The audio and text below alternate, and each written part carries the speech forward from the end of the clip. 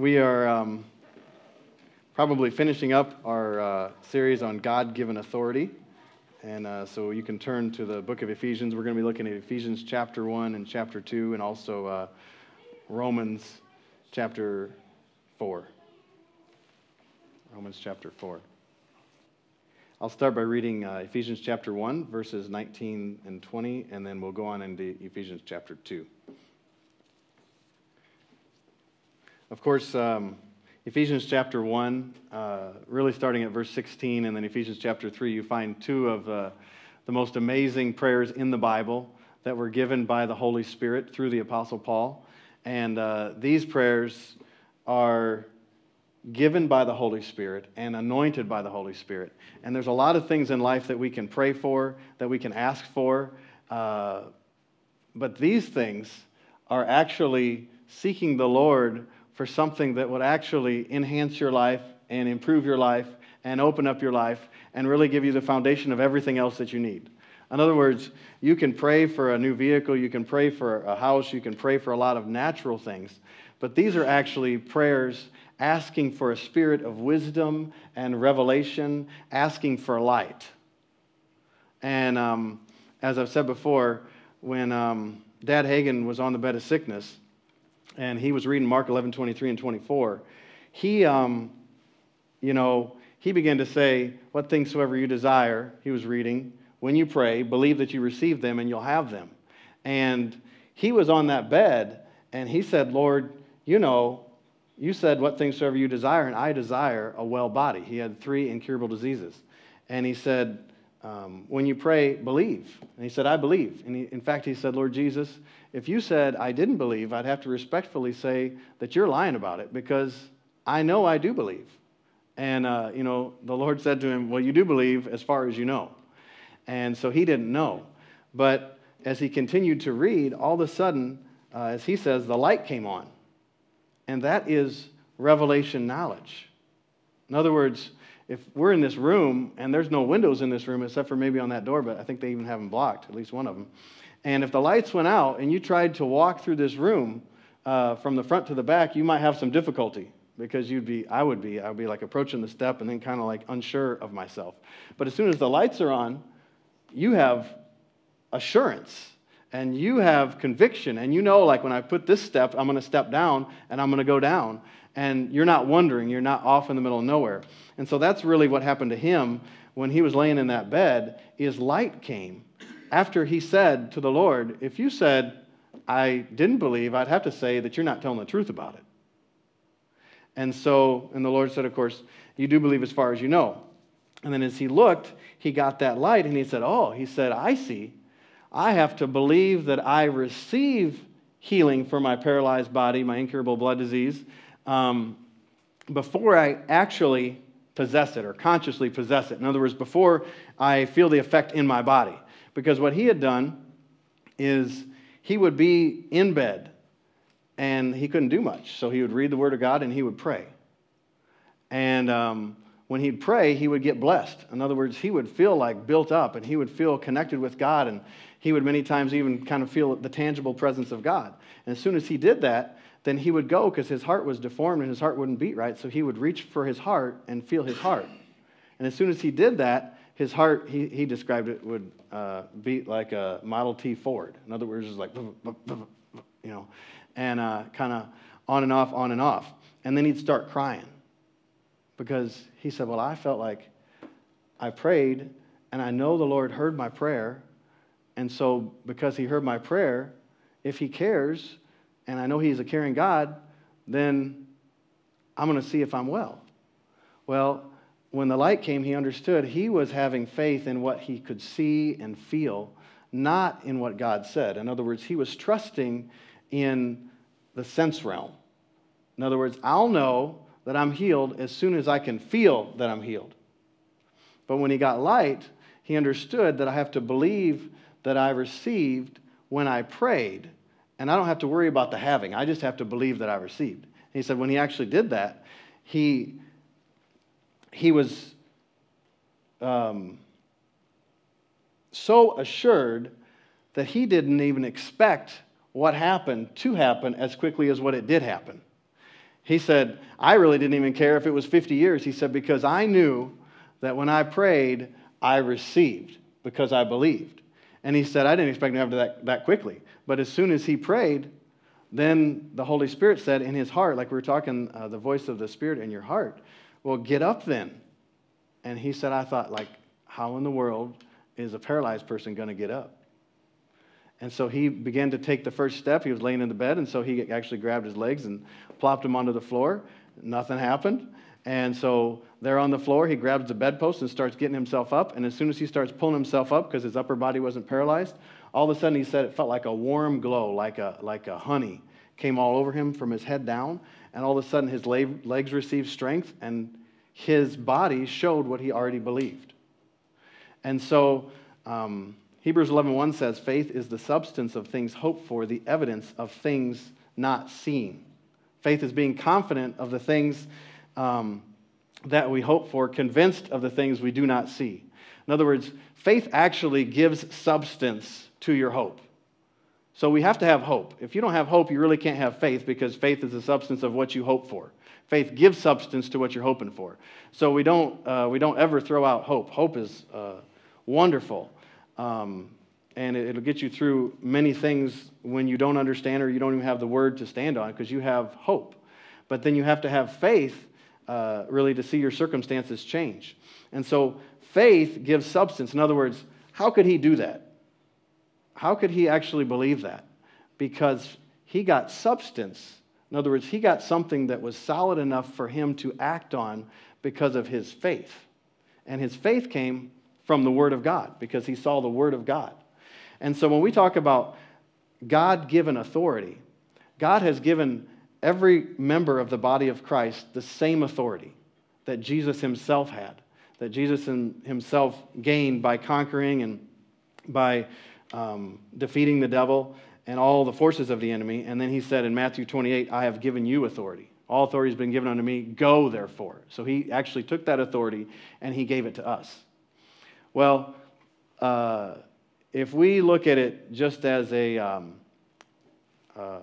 theological teaching, then I think we really miss out on it, because it's really what you say in your life where you have responsibility is what goes or doesn't go. Whatever you bind on earth will be bound in heaven. Whatever you loose on earth will be loosed in heaven. And so he, for the longest time, put up with paralyzed body, deformed heart, incurable blood disease. And then all of a sudden, he started to get light in the Word. And really something told him, it's right there in those verses. Your answer is right there in those verses. Well, that's like an inward conviction, an inward knowing that was like directing him in that path. That was the Spirit of God. And as he began to look and meditate, he got light and understanding came, and then he saw. And of course, most of you have the book, The Believer's Authority, for this series. And he said in 13 years of pastoring that when he began to pray the Ephesians prayers, he got so much revelation that he told his wife, why didn't the deacons tell me to come in out of the rain? In other words, I didn't know anything the whole 13 years. And if you knew Kenneth Hagin at all, he was very studious, very disciplined. And when he says he didn't know anything, that's pretty significant. Because, he would stay up all night many times studying and just was a very faithful man. In fact, when we worked at Rhema and traveled with him, I had a friend that cleaned his office. She was in the custodial department, or whatever, housekeeping they called it there. And she would go clean his office on a Friday afternoon, 5 or 6 p.m., and she would many times bump into him because he was there studying. And that was when he was 84, 85, 86. And most other people in the ministry had gone home, and he's still there studying.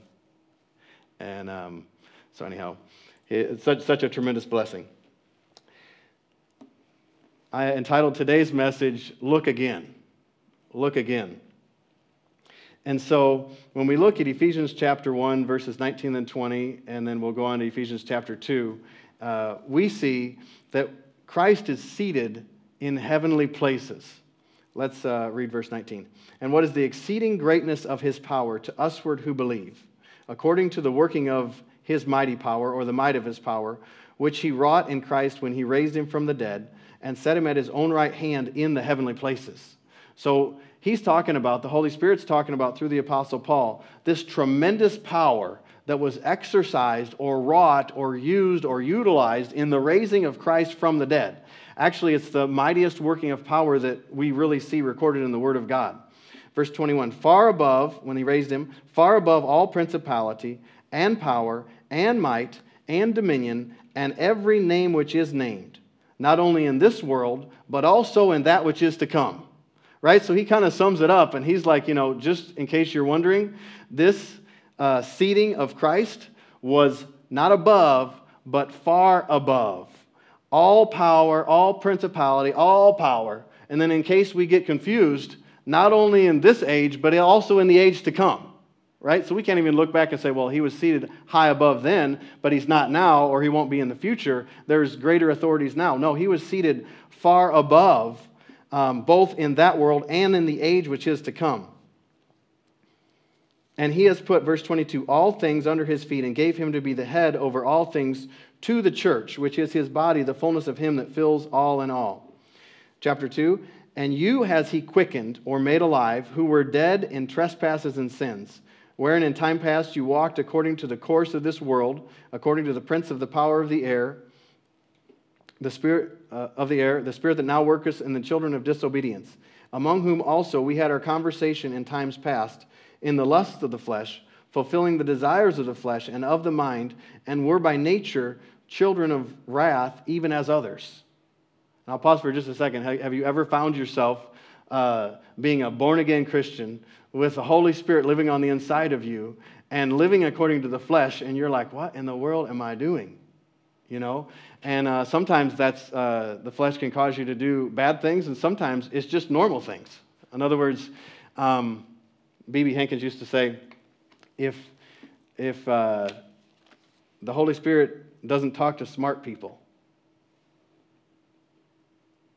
actually that was Youngie Cho, and B.B. Hankins would say that if you don't listen to the Holy Spirit, you'll just look normal.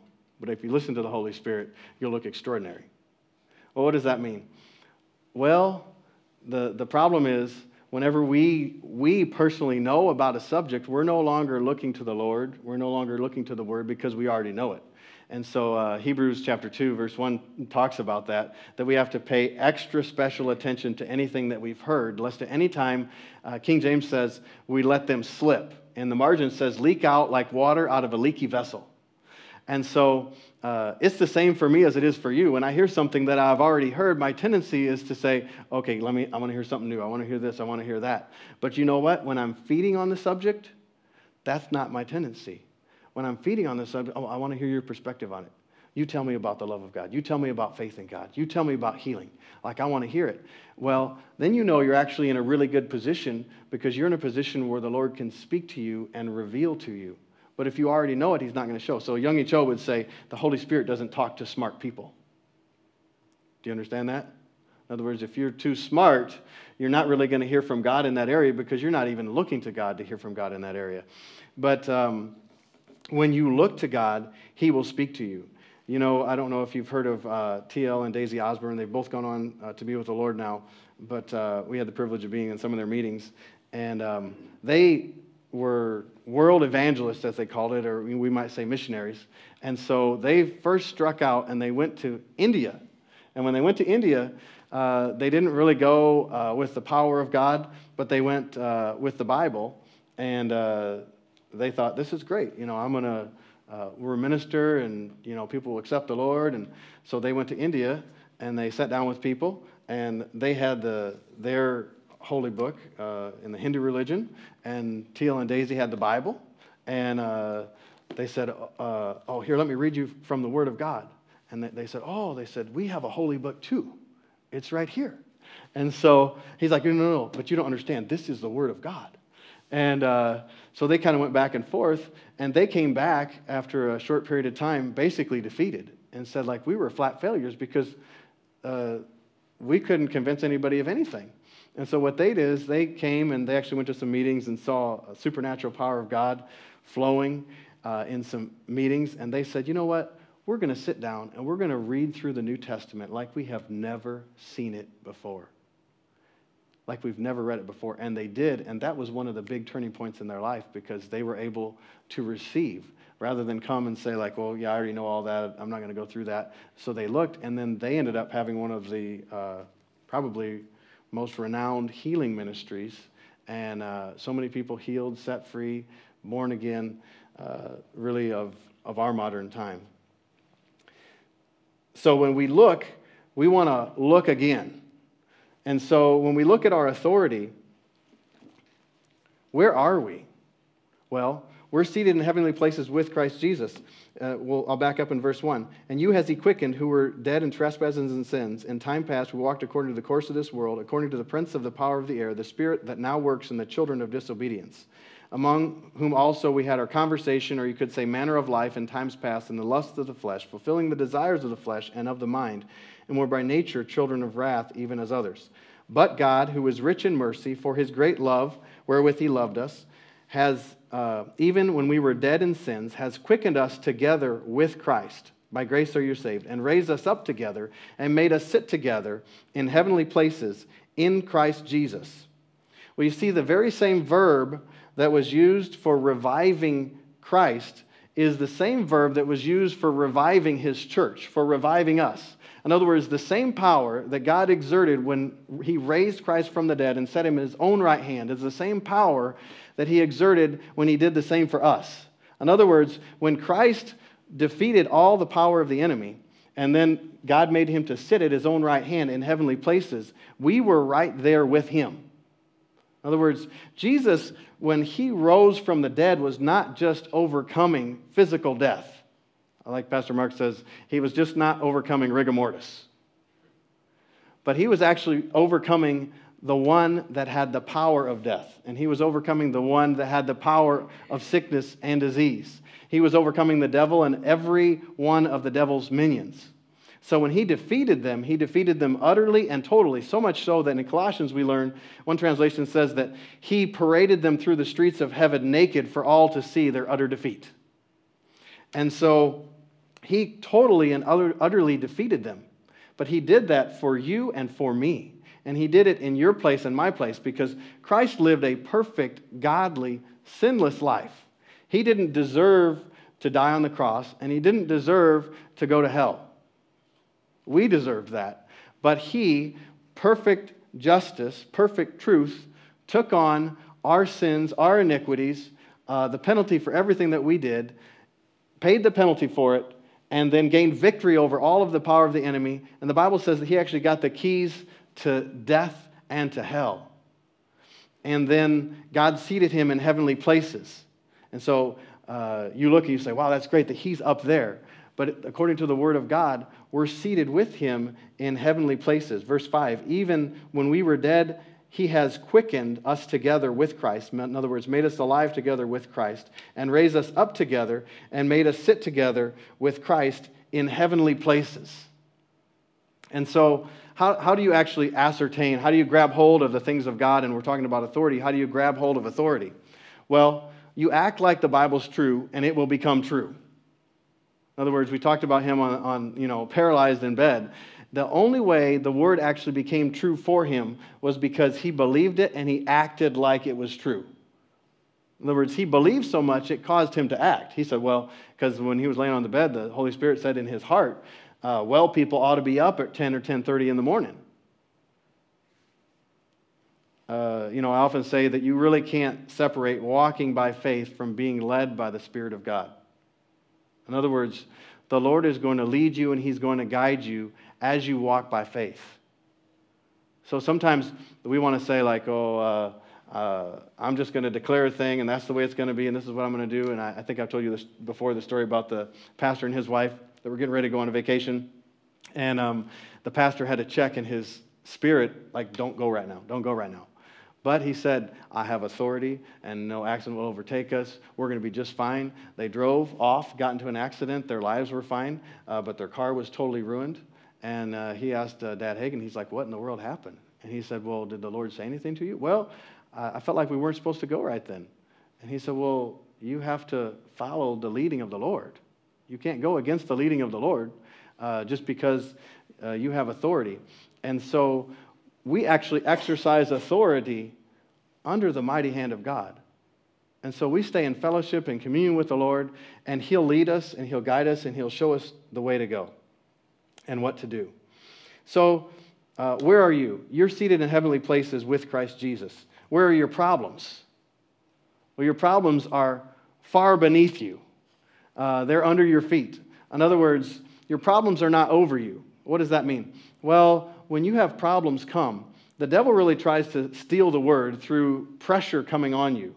And so you'll get word like you get the word today, and then you may go out and you have all these pressures come against you, and you think, what in the world? Like Pastor was just talking about, we have authority, and it's like, why is this stuff happening to me? Why is this coming and that coming and everything? And, we many times pray and want the Lord to remove our problems. But really, according to the Word of God, when we pray, especially you're praying this prayer, the Lord wants to change our perspective. In other words, what if you actually saw your problems from where you're seated in heavenly places in Christ Jesus, far beneath and far below, instead of expecting the Lord to take care of your problems? And I know even when we moved out here to plant this church, we had a lot of things come against us. And I can remember after we were here for probably 9 months, and I was having a lot of challenges in a lot of areas, like almost every area you could think of. And I remember saying to the Lord, like, I kind of had an attitude, not a bad attitude, but this was my attitude towards the Lord, like, Lord, don't you realize that we're obeying you? And we came out here to plant a church because you put it in our heart. Like, I certainly didn't come up with it. I certainly would have gone to a small town.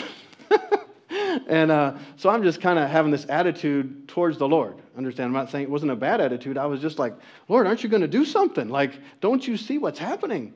And really, when I came out, I had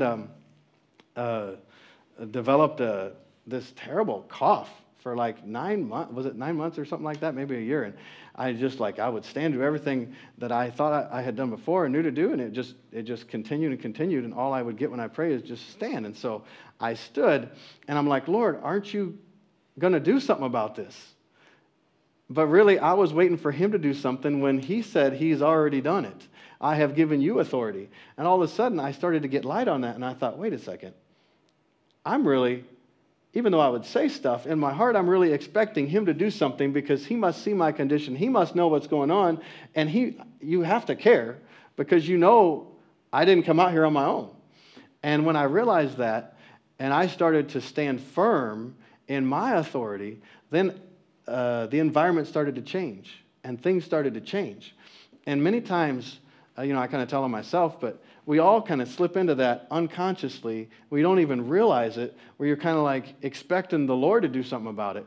And even in the book there, when Dad Hagin was at a minister's house and knelt down in a cloud, and Jesus told him, I'm going to teach you about the devil, demons, and demon possession. And in that, remember the little demon appeared to him in the middle of the conversation, put up a cloud and was talking so you couldn't hear and stuff like that. And he was like, isn't the Lord going to do something about that? Isn't the Lord going to do something about that?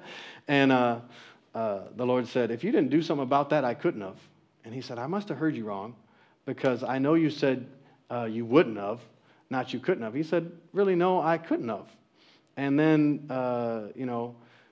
one of the things I love about Brother Hagin is he was always word-based. He said, if you don't find what I'm saying in the Word of God, just forget it. Forget about it. And so he said to the Lord, he said, you're going to have to give me scripture on that because that's different than anything I've ever heard. And he said, really, I want 3 scriptures from the New Testament because that's what we're living under. In the mouths of 2 or 3 witnesses, everything should be established. And the Lord said, I'll do you one better. I'll give you 4. And we went through that about 3 or 4 weeks ago. All of the scriptures in the New Testament that you resist the devil. You stand against the devil. That it's up to you and it's up to me. And so we could actually be in this condition where we're being attacked by the forces of the enemy. And the Lord doesn't like that we're in that condition, but He's actually given us authority. He's given authority to the body of Christ. So He's waiting for us to do something. And we sit there and we're waiting for Him to do something. But He said, I have given you authority. So we're to see with the eye of faith. And we're to see with our spirit. Abraham was the father of our faith. And I want to read you from Romans chapter 4 from the Message translation, starting with verse 16.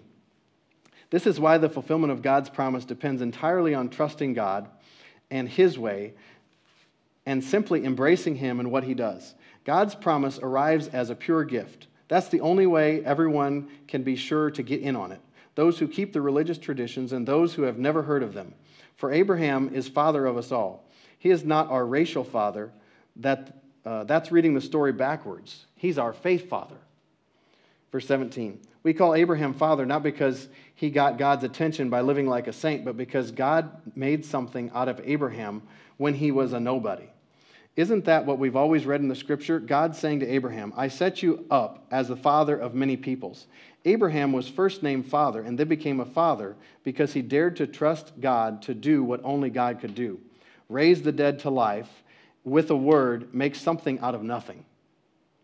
When everything was hopeless, Abraham believed anyway, deciding to live not on the basis of what he saw he couldn't do, but on what God said he would do. In other words, he's walking by faith and not by sight.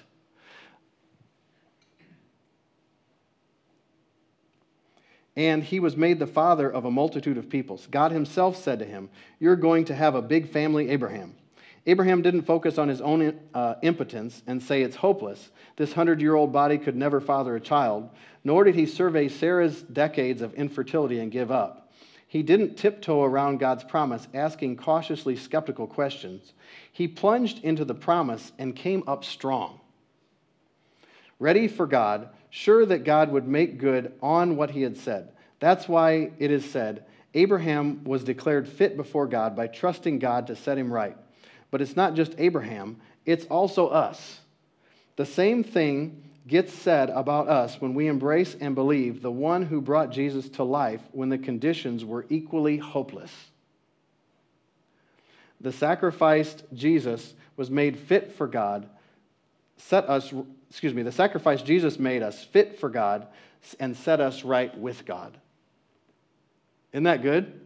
That we're no longer dead and apart from God, but he has set us right with God. But it's not by what we see or what we feel or even our reasoning. It's actually by faith. Abraham was justified or made right or declared right by his faith. Faith is the substance of things hoped for, the evidence of things not seen. So Abraham believed God. And so when we get in these situations where it seems like you're being hit from every single direction and all of this pressure is coming on you through different avenues and different ways, we have to change our perspective. And if we look and we say, I don't know why the Lord is not doing something about this, I don't know why this is happening to me, we will be stuck in that position for a very long time. But he's actually given us authority, and he's seated us with him in heavenly places. So if we change our perspective and see where he has placed us and what he's given us and the inheritance that we have, then this changes everything. This changes the whole thing. Think of Moses when he was leading the Hebrew children, and they left Egypt. And all of a sudden, they're in the wilderness, and they come up to the Red Sea.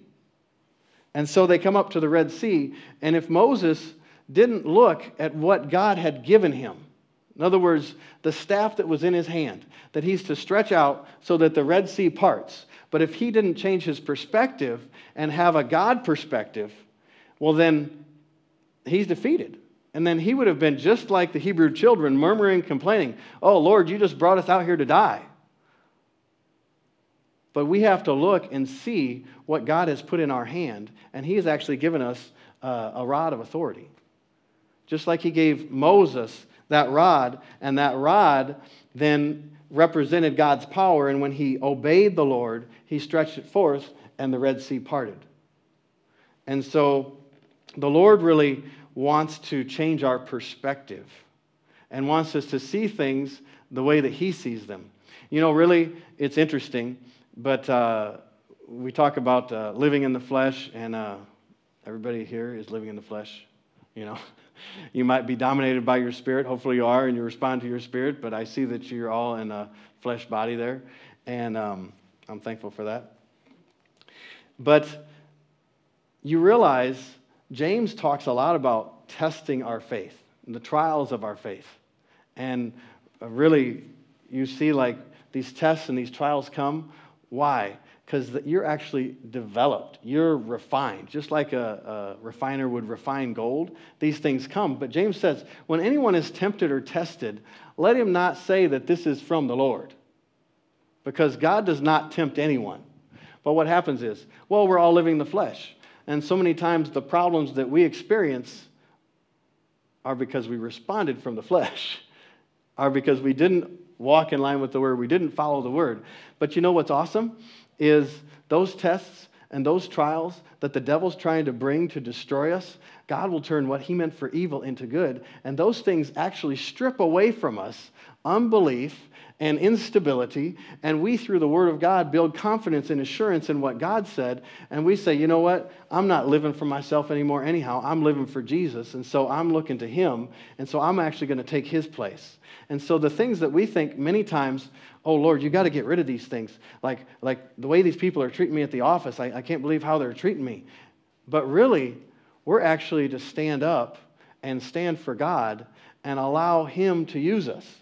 Now, I was on staff at a church in Michigan for 9 years, and when I was on staff there, you know, we had, as I've said, we were really honored to travel with Kenneth E. Hagin and his wife and the ministry team on the road for the last couple of years he was on the earth.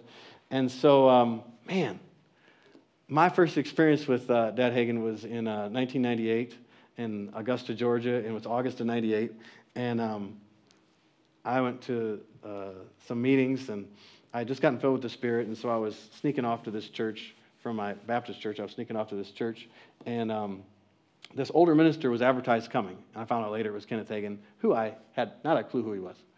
And so I thought, oh, I like older ministers, so I'm going to go to this meeting. So I went to the meeting, and the first night, I mean, it was my thinking at the time was, this is crazy, because you know, he actually prophesied. I didn't understand it was prophecy at the time, but he said, if you want to move forward with God, I want you to physically get out of your seat and come forward. All these people come forward, crowd the front. And he said, be blessed. And people just fell out in the Spirit. And I was like, Lord, is this of you? Like, what is this? And as I like to tell people, I gave $5 in the offering because I wasn't sure if this was of God. And, you know, I want to give, but I didn't want to give something that's not of the Lord. And so, and then they were praying for people's eyes to be healed and stuff like that, and I had never seen that, and I thought, that's like from the Bible. What is that, you know, because I thought all that stuff passed away with the Bible times. And so I went home that night and was kind of like mulling it over in my heart and talking to the Lord about it, and I'm like, Lord, is this of you or is this of the devil? And it's one of my first favorite conversations with the Lord. He did not answer my question directly. He said, go back in the morning, and if you still have trouble with it, then I'll talk to you about it. And, you know, at the time, I'm like, okay, you know, and so I went back the next morning, and he taught on prayer and used scriptures, same scriptures, some of the same scriptures I had seen before, and many scriptures I had never seen. And I thought, is that in there? And then not only that, he prayed, and I never heard anybody pray like that in my life. And I was like blown away. And I thought, there's really something to this that I have never seen before and never experienced before. And so I was really drawn to that. And so then a few months later, I moved and went to the Bible school and ended up going on staff. But, you know, when you respond, if I had responded out of my flesh and out of the realm of reason and let that dominate me, I would have gotten off track. And I wouldn't have stayed because it was different than what I'd ever seen, what I've ever heard. And then, of course, later you find like, well, that's all in the Scripture, and there's a lot in the Scripture that I didn't know, and I'm sure that I still don't know. And but I was open to it because I followed the leading of the Spirit of God. You know, the Holy Spirit is such a gift from God. When Jesus left, you know, he said, I don't want to leave you comfortless. I'm not going to leave you without help. And you can imagine like he's on the earth and you're there at the time and you're like, he's like, it's better for you that I'm leaving. And you're thinking, no, it's really not. Like, I know you're full of wisdom, full of knowledge, and you know a lot more, but you're still like, really? Can you explain that to me? But he left us the Holy Spirit. And so when we're in these situations, we really shouldn't just look to ourselves. We should look to the inside where the Holy Spirit is, in our spirits. Because He has answers, and He has light, and He'll even show you things to come. And so, in preparing for this message, if you've been at the church for any length of time, I'm not really happy that in the most translations of the Bible that it translated the Holy Spirit, that He will comfort you.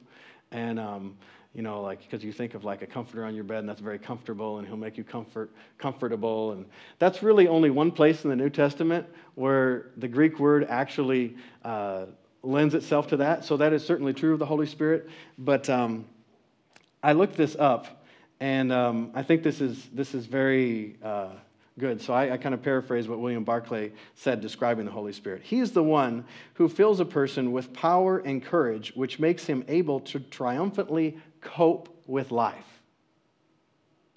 He's the one who fills a person with power and courage, which makes him able to triumphantly cope with life.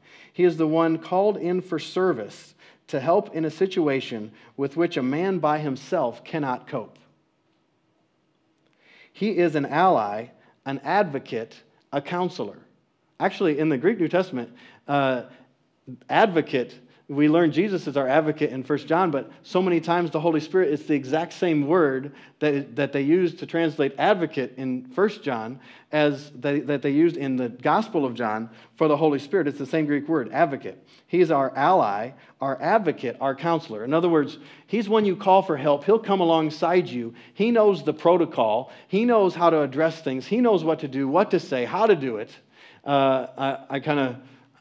I guess I maybe joke about it, but it's actually serious.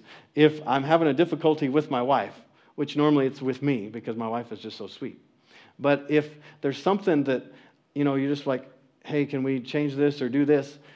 The best way for me to do it is I go to the Lord and have the Lord talk to her because He knows exactly how to talk to her. Have you ever noticed that? Somebody can try to talk to you and help you in an area, but when the Holy Spirit speaks to you in your heart, He knows exactly how to speak in such a way that you'll actually respond in faith and trust in God, and you don't feel condemned, and you don't feel less than, and you don't feel like you don't measure up. He's an ally, an advocate, a counselor. He is the constant, illuminating, strengthening, enabling presence of Jesus. He is an encourager. He is the one who puts courage into the faint-hearted. He is the one who gives the nerve to fight. He is the one who makes a very ordinary person cope gallantly with a perilous and dangerous situation. He is the one who keeps a man on his feet when left to himself he would collapse. He is the comfort which allows a man to pass the breaking point and not to break. That's probably my favorite definition that he uses. He is none other than the power and the presence of the risen Christ. And so when we look at the Holy Spirit, if you look at your English translation, it just says comforter. That means a whole lot more than what our English word comfort means. I view it as like the infusing, stabilizing power of God that allows you actually not to turn out of the storm, but to turn and face the storm head on. And you can only do that by the power of the Holy Spirit. Because like he said, in other circumstances, in normal circumstances, normal ability, human strength, human ability, human reasoning, we would all fail, we would all not be able to do it, we would all fall out. But when you actually allow the Holy Spirit to dominate you and you yield to Him and look to Him, He'll infuse you with strength and power and confidence and ability, and so that you're not afraid to stand against the things that the devil would bring in your life. And you're not afraid to stand against criticism that other people would bring upon you because you have the strengthening and the stabilizing power of the Holy Spirit on the inside of you. So you see, the Holy Spirit actually will reveal the things of God to you. Jesus said He'll take the things of mine and show them to you, or literally make them real to you. In other words, some people say, well, I follow Jesus, but I'm not into the Holy Spirit and all of that. Well, the only way that you can really follow Jesus is if you're open to the Holy Spirit, because He's going to reveal the things of Christ to you. He reveals the things of Christ and He makes them real. So when you're faced with taking your authority and standing, whether like last week we talked about really standing in a position of authority, praying for other people, you have to do it by the power of the Holy Spirit. And, I gave that example of the guy that really basically died, and then Brother Hagin pled his case. Do you know, he said in describing that, I was unconsciously led by the Spirit of God to do it. And in fact, in telling it, he'll say the same thing that all of us would say a lot of times. I don't even know why I did it. Well, you really do know why, because the Holy Spirit has led you to do it. But in your realm of reason, you never would have thought of that. And you found yourself saying, like even Charles Finney in praying for revivals, he said, I've had some experiences in prayer that indeed alarmed me. I found myself saying to the Lord, Lord, you don't think we're not going to have revival here, do you? And he was thinking of himself, he's like, the audacity of me to talk to the Lord that way. But he said, I found myself praying that way. Why? Because the Spirit of God was leading him to pray.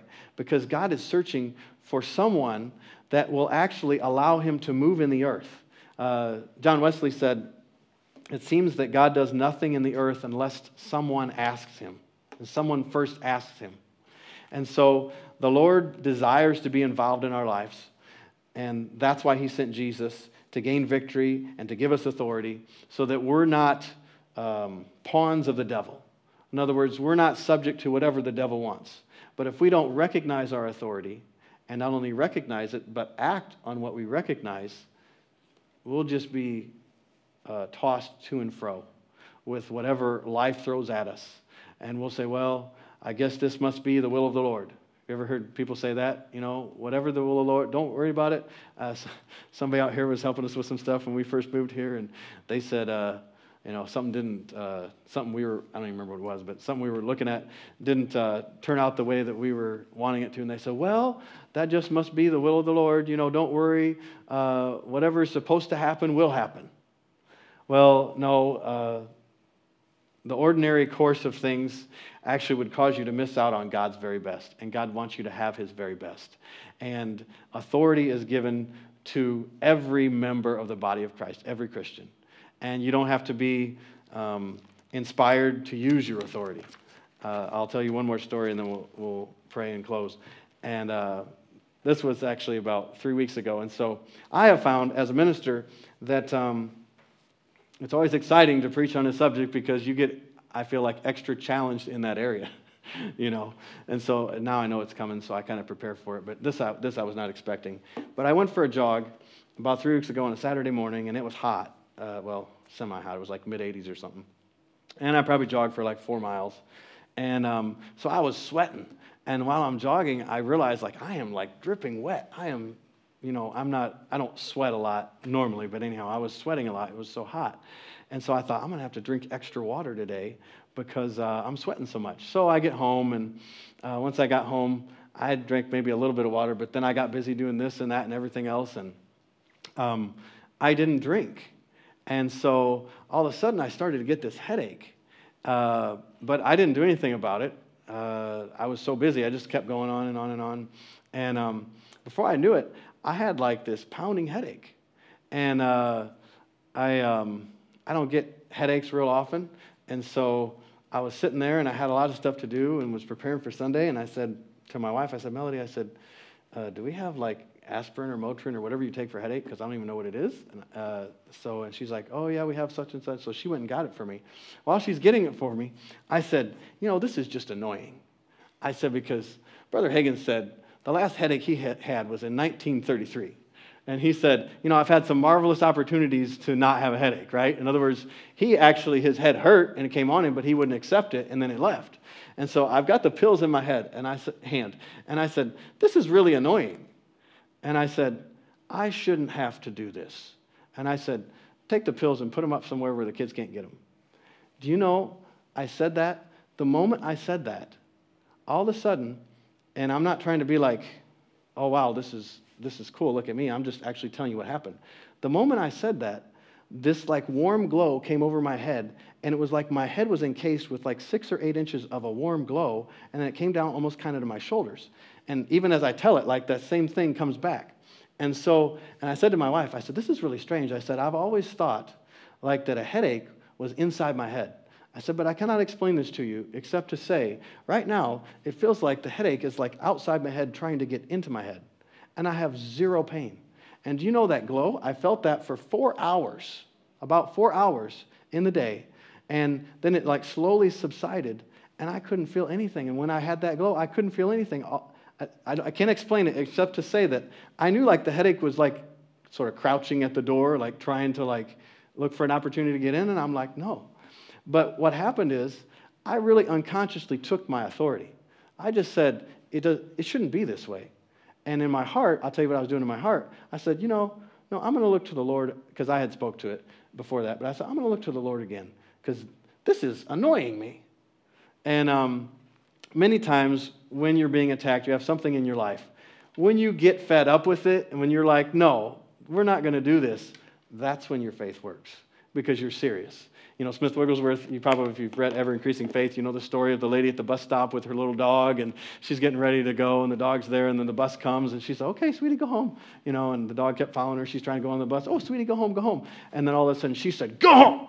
And like, tail between the legs and ran home. Wigglesworth saw that, and he said, that's exactly how you have to do the devil. In other words, you have to be serious, and you have to say, no, I'm not putting up with this. I'm not going to do this. But you don't do it based on who you are or what you have in yourself. You do it based on who you are in Christ and who lives in you. That the victor is the one that defeated the devil. And we just enforce that victory. In other words, your body is the temple of the living God. Glorify God in your body. In other words, sickness does not glorify God. So you say, Lord, this sickness does not glorify you. Sickness, you have to leave my body in the name of Jesus. I'm not putting up with it. Every head bowed, every eye closed. Heavenly Father, we thank you for your word, that your word is alive and powerful, sharper than any two-edged sword, dividing our soul and our spirit. Father, we thank you for your word. Father, I pray right now if there's anyone here or anyone listening that doesn't know Jesus Christ as their Lord and Savior, Father, that you would help them to see their condition. Father, that if they were to die today, that they would miss heaven and go to hell. Father, we pray that that wouldn't be the case for anyone under the sound of our voice. Inside of every person that doesn't know Jesus, there is a God-sized vacuum. And the only one that can fill that void is Jesus Christ. Jesus Christ is alive, and he is alive today. When you come to Christ, you can't make yourself good enough. Don't even try. Come as you are. Jesus paid the price for you and for me, for the worst and for the best. He paid the price. If you're here this morning and you don't know Jesus Christ as your Lord and Savior, I invite you to lift up your hand, and we'll pray with you and for you. You'll be born again. You'll be changed from the inside. The core of your being will actually be changed. If that's you and you're listening online, email us at info@anchordc.org. We'd love to pray with you and for you. Heavenly Father, we thank you for your word, that your word is alive and powerful, that your word changes us and changes our perspective and transforms our minds. We thank you for it in Jesus' name. Amen.